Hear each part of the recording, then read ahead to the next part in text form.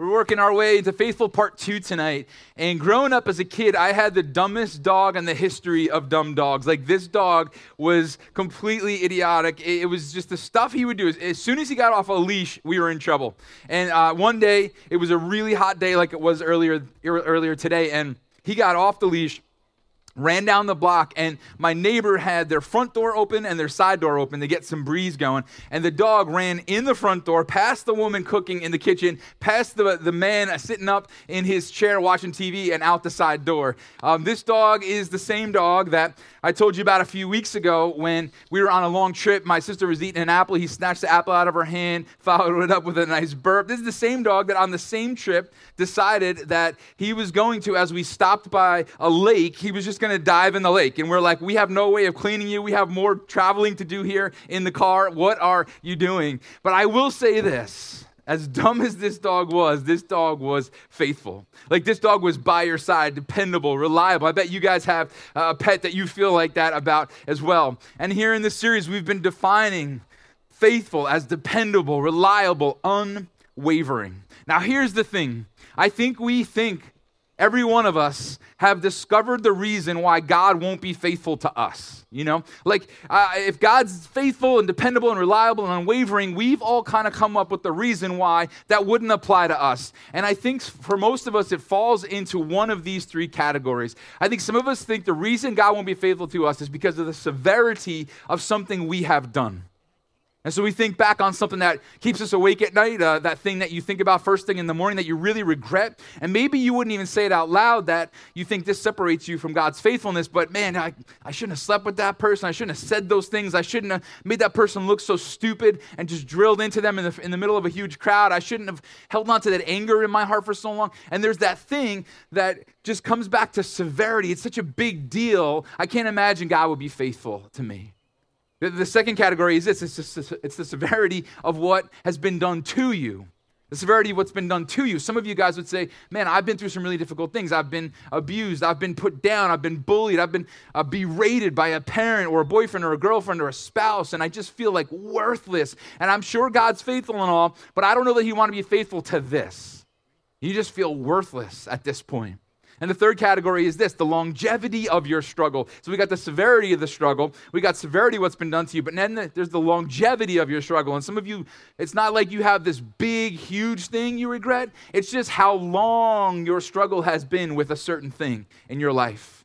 And you're wrestling with, how could God be faithful to me when I've been addicted for so long? How can God be faithful to me when I've been angry for so long? Severity of what you've done. Severity of what's been done to you, or the longevity of the struggle. Maybe you find yourself there. Or maybe you're like, no, Doug, I'm convinced Jesus loves me. I'm good with him. But there are some people in my life that I really care for that I'm worried about. I'm worried, will God be faithful to rescue them? I mean, they've done some severe things. There's some severe things that have happened to them where they've been struggling with this for so long. Will God be faithful to rescue them?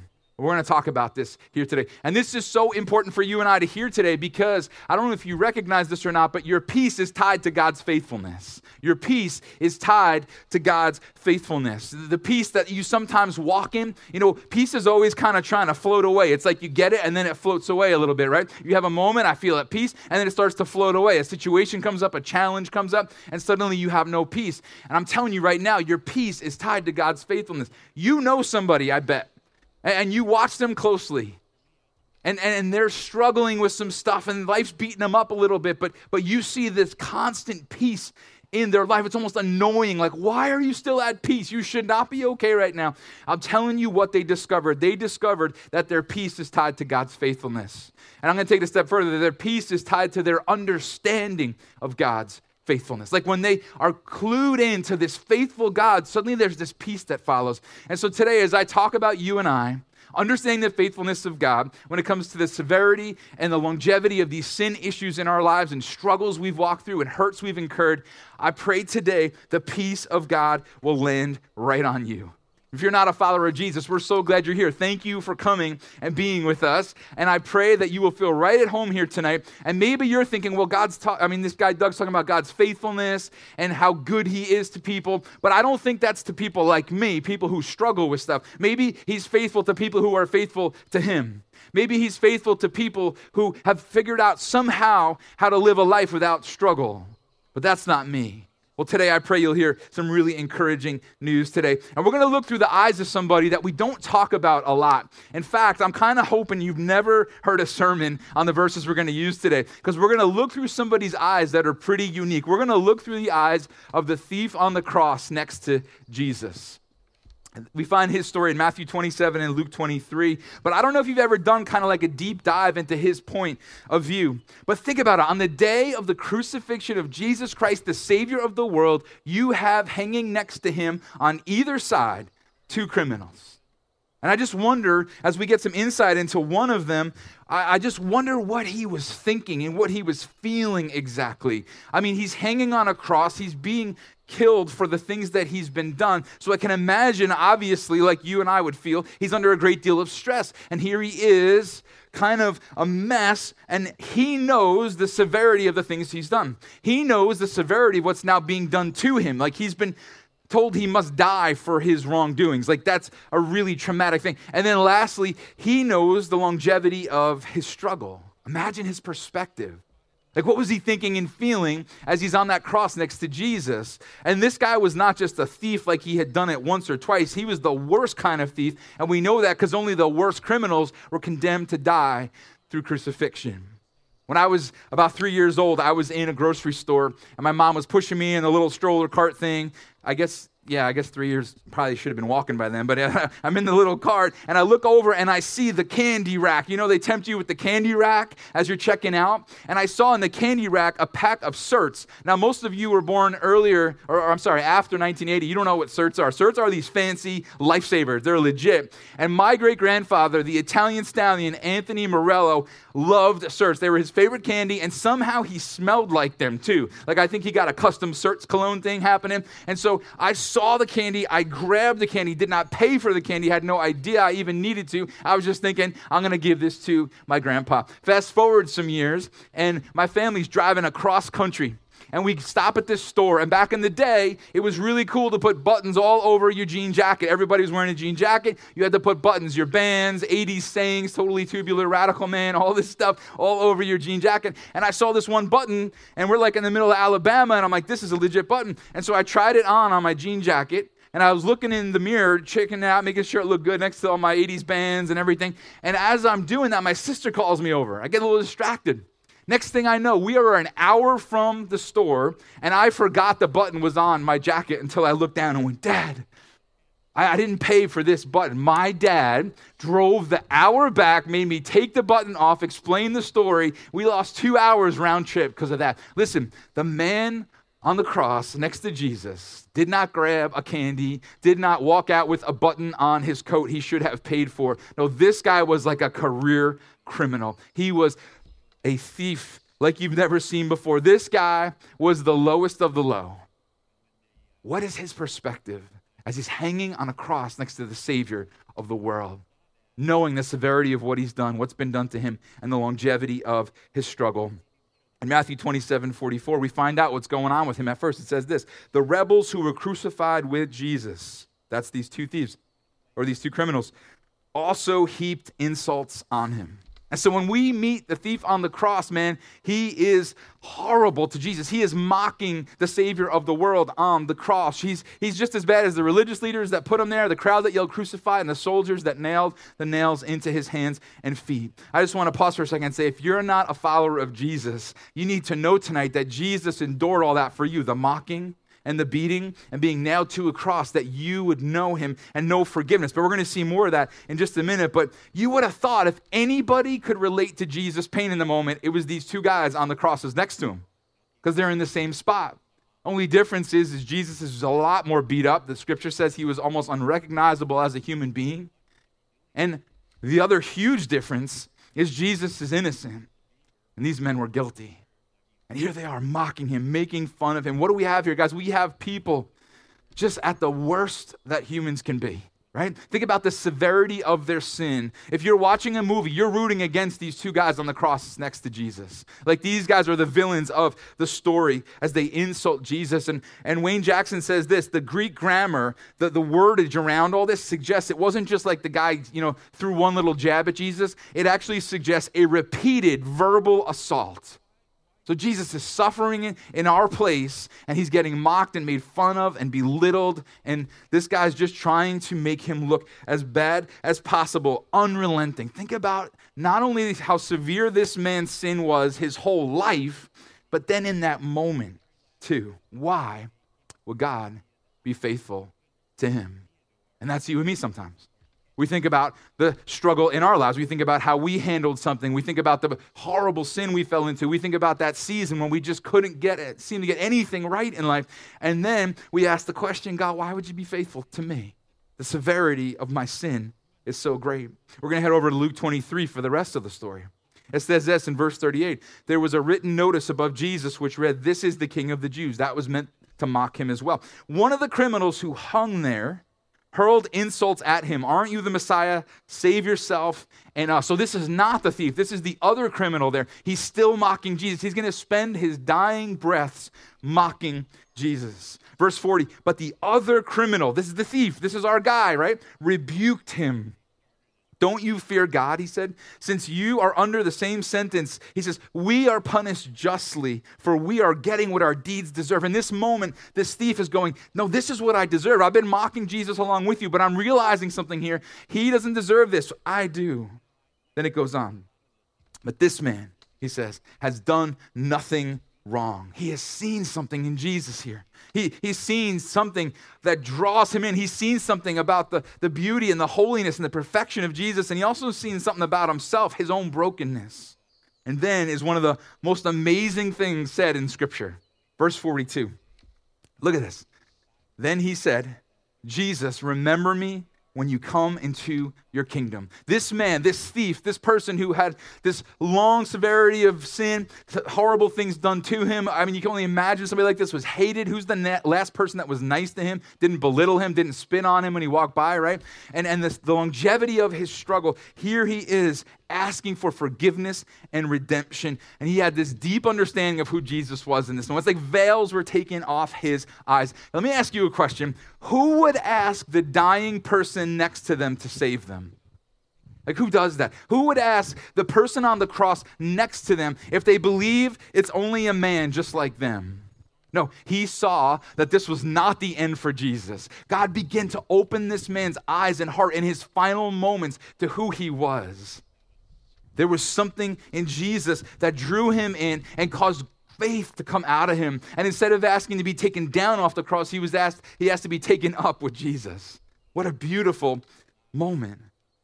Right near this man's last breath. Now let's ask a question. What did he do to undo all the wrongs of his life in that moment?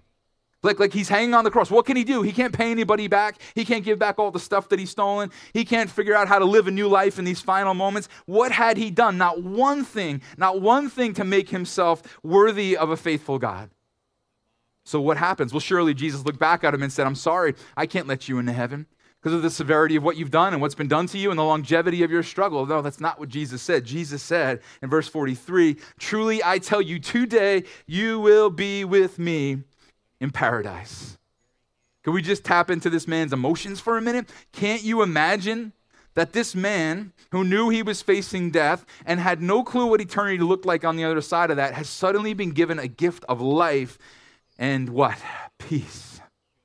Peace. Here's a guy going, "I never thought I could figure out how to get into heaven. This is unbelievable. This man Savior just told me that I will be with him in paradise. This is a gift I could never have earned. I could never have righted all the wrongs." And he knew the severity of what he'd done. He lived a life against God and man. He knew what had been done to him. I mean, think about bearing the weight leading up to his crucifixion, this thief, and knowing how painful it would be and knowing how horrifying it would be and how embarrassing for his family it would be. And he knew the longevity of his struggle. You don't just steal once and then get crucified. This is probably something that's plagued him for a long, long time. And he knows what he deserves. But instead, Jesus gives him a glimpse of mercy, grace, and faithfulness. And the day would come where Jesus would be faithful to those words, right? The time would come where Jesus and this man would be reunited. Can you imagine that? Like, can you picture that scene in heaven where Jesus, pure, holy, perfect God, is reunited with this thief who in his last moments put his trust in Jesus and saw something that he'd never seen anywhere else before. Grace, mercy, faithfulness. Guys, you might think you're unworthy. You might think, well, I'm so thankful that God's faithful, but the severity of what I've done, the longevity of my sin struggles, the brokenness of my past, my whole life to this point, you might say, has been trying to recover from a trauma that happened to me as a child. I was so belittled. I was so beaten down by what took place. I can't imagine a faithful God wants this. Severity of your sin, severity of the struggle, longevity of your struggle. Here's what I need you to see today. Here's the hope of the thief on the cross. Here's what Jesus does for you and does for me. Here's what I need you to grab a hold of. The severity and longevity of sin are no match for the faithfulness of God. The severity and longevity of sin are no match for the faithfulness of God. Are you worried about your heart? He is faithful, guys. He is faithful. The scriptures tell us that the one who started a work in us will finish the work. He is faithful. Now listen to me. This is really important.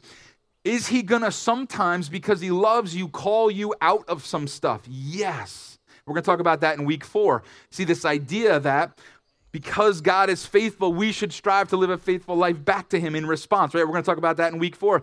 But right here and now, you need to know that he's going to call you out of some stuff that's killing your soul, that's killing your relationships, that's killing your influence, that's killing your witness, that's killing your ability to reach out to others. He is going to call you out of that. He's not looking at you and I and pretending we're all perfect. He understands there's some work to be done in our lives. And he's also not writing a blank check saying, oh, go do whatever you want now, have fun, I'll just forgive you. Right? Now, he knows there's consequences. And it always is our best to do things God's way. But here is where we start. God, you are faithful. You are faithful to me. The severity of my sin, the severity of what's been done to me, the longevity of my struggle, you are faithful. So maybe you're worried about you, but maybe you're worried about somebody else. You're worried about your boyfriend or girlfriend or your parent or your child or your grandkid or your friend at school or work, and you're like, man, I just can't imagine, like, where they're so far from God. Maybe you're thinking of somebody who used to be here, like used to be at church with us gathered, and they're far. Or maybe you're thinking of somebody who's never put their trust in Jesus, and they're the last person you could ever imagine putting their trust in Jesus. Guys, the thief on the cross is the hope for those people, right? The hope that God could do anything in any moment. And I just feel too, like, as I was getting ready to share this with you guys, I'm supposed to just encourage some of you some of you have lost some people. Some of you have lost some people and you don't know where they are today. Like, you don't know if they're with Jesus. And I just want to encourage you, you never know what God is doing in the final moments of somebody's life. Like, think about the thief on the cross. I would guess, I don't know this, I would guess his family was not at the crucifixion. Because this was an ugly sight. It was a shameful sight. My guess is his family was not gathered there to watch this thief be crucified. And my guess is if you said to his family, hey, do you think he's in heaven? Do you think he made it, right? I would guess they would all come back and go, don't you know the kind of man he was? Like, don't you know what he did? Don't you know how far he was from God? There's no way he's in heaven. In fact, let me say it this way, that this man here, man, he was the last person anybody believed would be the first person to look to the crucified Savior for forgiveness. He was the last person anybody thought would be the first person to look to the crucified Savior for forgiveness. Yet that's exactly his story. Because God is faithful and God is working, and you never know what he's doing in those last moments in someone's life. And so what do? How do we respond? We rest in his faithfulness. We just rest in it. We go, okay, Lord, I'm going to trust you, but my sin is too great. I've done too many things. I shouldn't have slept. I shouldn't have cheated. I shouldn't have lied. I shouldn't have. Okay, rest in his faithfulness because his faithfulness is greater than the severity of your sin. But what about the severity of what was done to me? Just the brokenness and the bullying and the belittling and the berating and the assault and the abuse we rest in his faithfulness. Because listen to me. Can we think about Jesus for a minute? He was assaulted for you. He was belittled for you. He was abused for you, right? So that you and I could walk free of the belittling and the abuse that we experience here and now. That thing that happened to you is not greater than the faithfulness of God. What about the longevity of my struggle, Doug? It's been so long. I can't shake the addiction. I can't shake the hate. What do I do here? Well, we look back to the longevity of the struggle of Jesus. Not with sin, but with bearing the burden of being our Savior. You know, he was called the man of sorrows because he lived his life looking forward to the cross. He lived his life knowing there would be a day that he would be arrested and then he'd be beaten, then he'd be crucified, and he'd hang on that cross for hours, this longevity of his struggle and walk to be your Savior and mine. We rest in God's faithfulness. You know what happened? Just like the thief on the cross, a peace. A peace, right? I said before, like peace is this thing we're always chasing, and we have it for a minute, and then it floats away. But suddenly we began to realize that our peace is tied to God's faithfulness. Our peace is tied to our understanding of God's faithfulness. I don't know if you've ever been out on a boat and the boat just starts to kind of float away. It goes with the current, but then suddenly somebody throws an anchor down and then it stays right there, right? God's faithfulness is the anchor for our peace. God's faithfulness is the anchor. It's that thing that we can just say, okay, I'm just going to rest on the faithfulness of God. I'm going to grab a hold of that thing. I'm going to allow it to stay me, keep me right here and right now. And so is that anybody here today? Are you worried about yourself because of something you've done? Are you worried about somebody you love? Are you worried about somebody maybe you lost? You never know what God did in their final moments. You never know what God can do in the moments that your loved ones and friends still have, and you never know what God is going to take the brokenness, the severities, the longevities, the things done to you, and the things you've done, and turn them for good and use them in a beautiful and an amazing way. God's faithfulness, the anchor for our peace. If you're not a follower of Jesus, you've heard about a Savior tonight who loves you, and you're going, oh, yeah, but Doug, I didn't make myself right yet. I didn't undo all the wrongs. Well, we look back to the thief on the cross. Never had that chance, never had a chance. All he could do is what? Look to Jesus and say, let me be with you when I die. And Jesus faithfully said back, you will be with me. If you look to Jesus today and you begin to look to him as your Savior and your faithful God and your conquering King, you'll begin to see him working in your life. And you can know with an assurance that you'll be with him in heaven someday. For those of you guys here today wrestling, oh man, I just encourage you guys to know and hold on to and cling to this truth that the severity and longevity of sin is no match for the faithfulness of God. Let's pray. Jesus, how we give you praise, God. How we thank you, Lord, that you are bigger than all of the brokenness either we have found ourselves in or the brokenness that's been thrown our way, God. And we thank you so much, Lord, that we can hold fast to your faithfulness. Thank you that you are dependable, unwavering. Thank you that you are faithful to the words you spoke to the man on the cross next to you, that he is with you right now. And Jesus, we give you praise. I just want to pray for everybody. I want to pray for those who are struggling with the severity of what they've done or maybe a loved one has done and they're far from God. I just pray, God, that you'll use all that. I know you're going to use it all. Help us to see you use it all, God. And help us to be at peace, God. Help us not to wrestle with this stuff through the night anymore. Help us, God, not to, toss and turn and wake up early and think about all of our regrets. Help us just to remember that your faithfulness is greater than the severity of our sin. And God, for those of us who have been abused or beaten down, berated, mocked and made fun of, I pray, Jesus, you would remind us that all those things happen to you as well so that we could be healed. And I pray healing over people here tonight that have been allowing that to lie to them and tell them they're not worthy of your faithfulness, God. And Lord, I pray for those of us who are just in the longest struggle. It feels like the battle of our life. And I pray, Lord, that God, you will bring breakthrough. But I pray that we'll stop believing that long struggle rules us out from receiving your faithfulness. Thank you that you're dependable, reliable, unwavering. We need you. If you're not a follower of Jesus and you want to put your trust in him, you can pray with me now. Jesus, thank you for being faithful. Jesus, thank you for dying on a cross in my place. Jesus, thank you for enduring the mocking and the spitting and the punching and the whipping and eventually the crucifixion.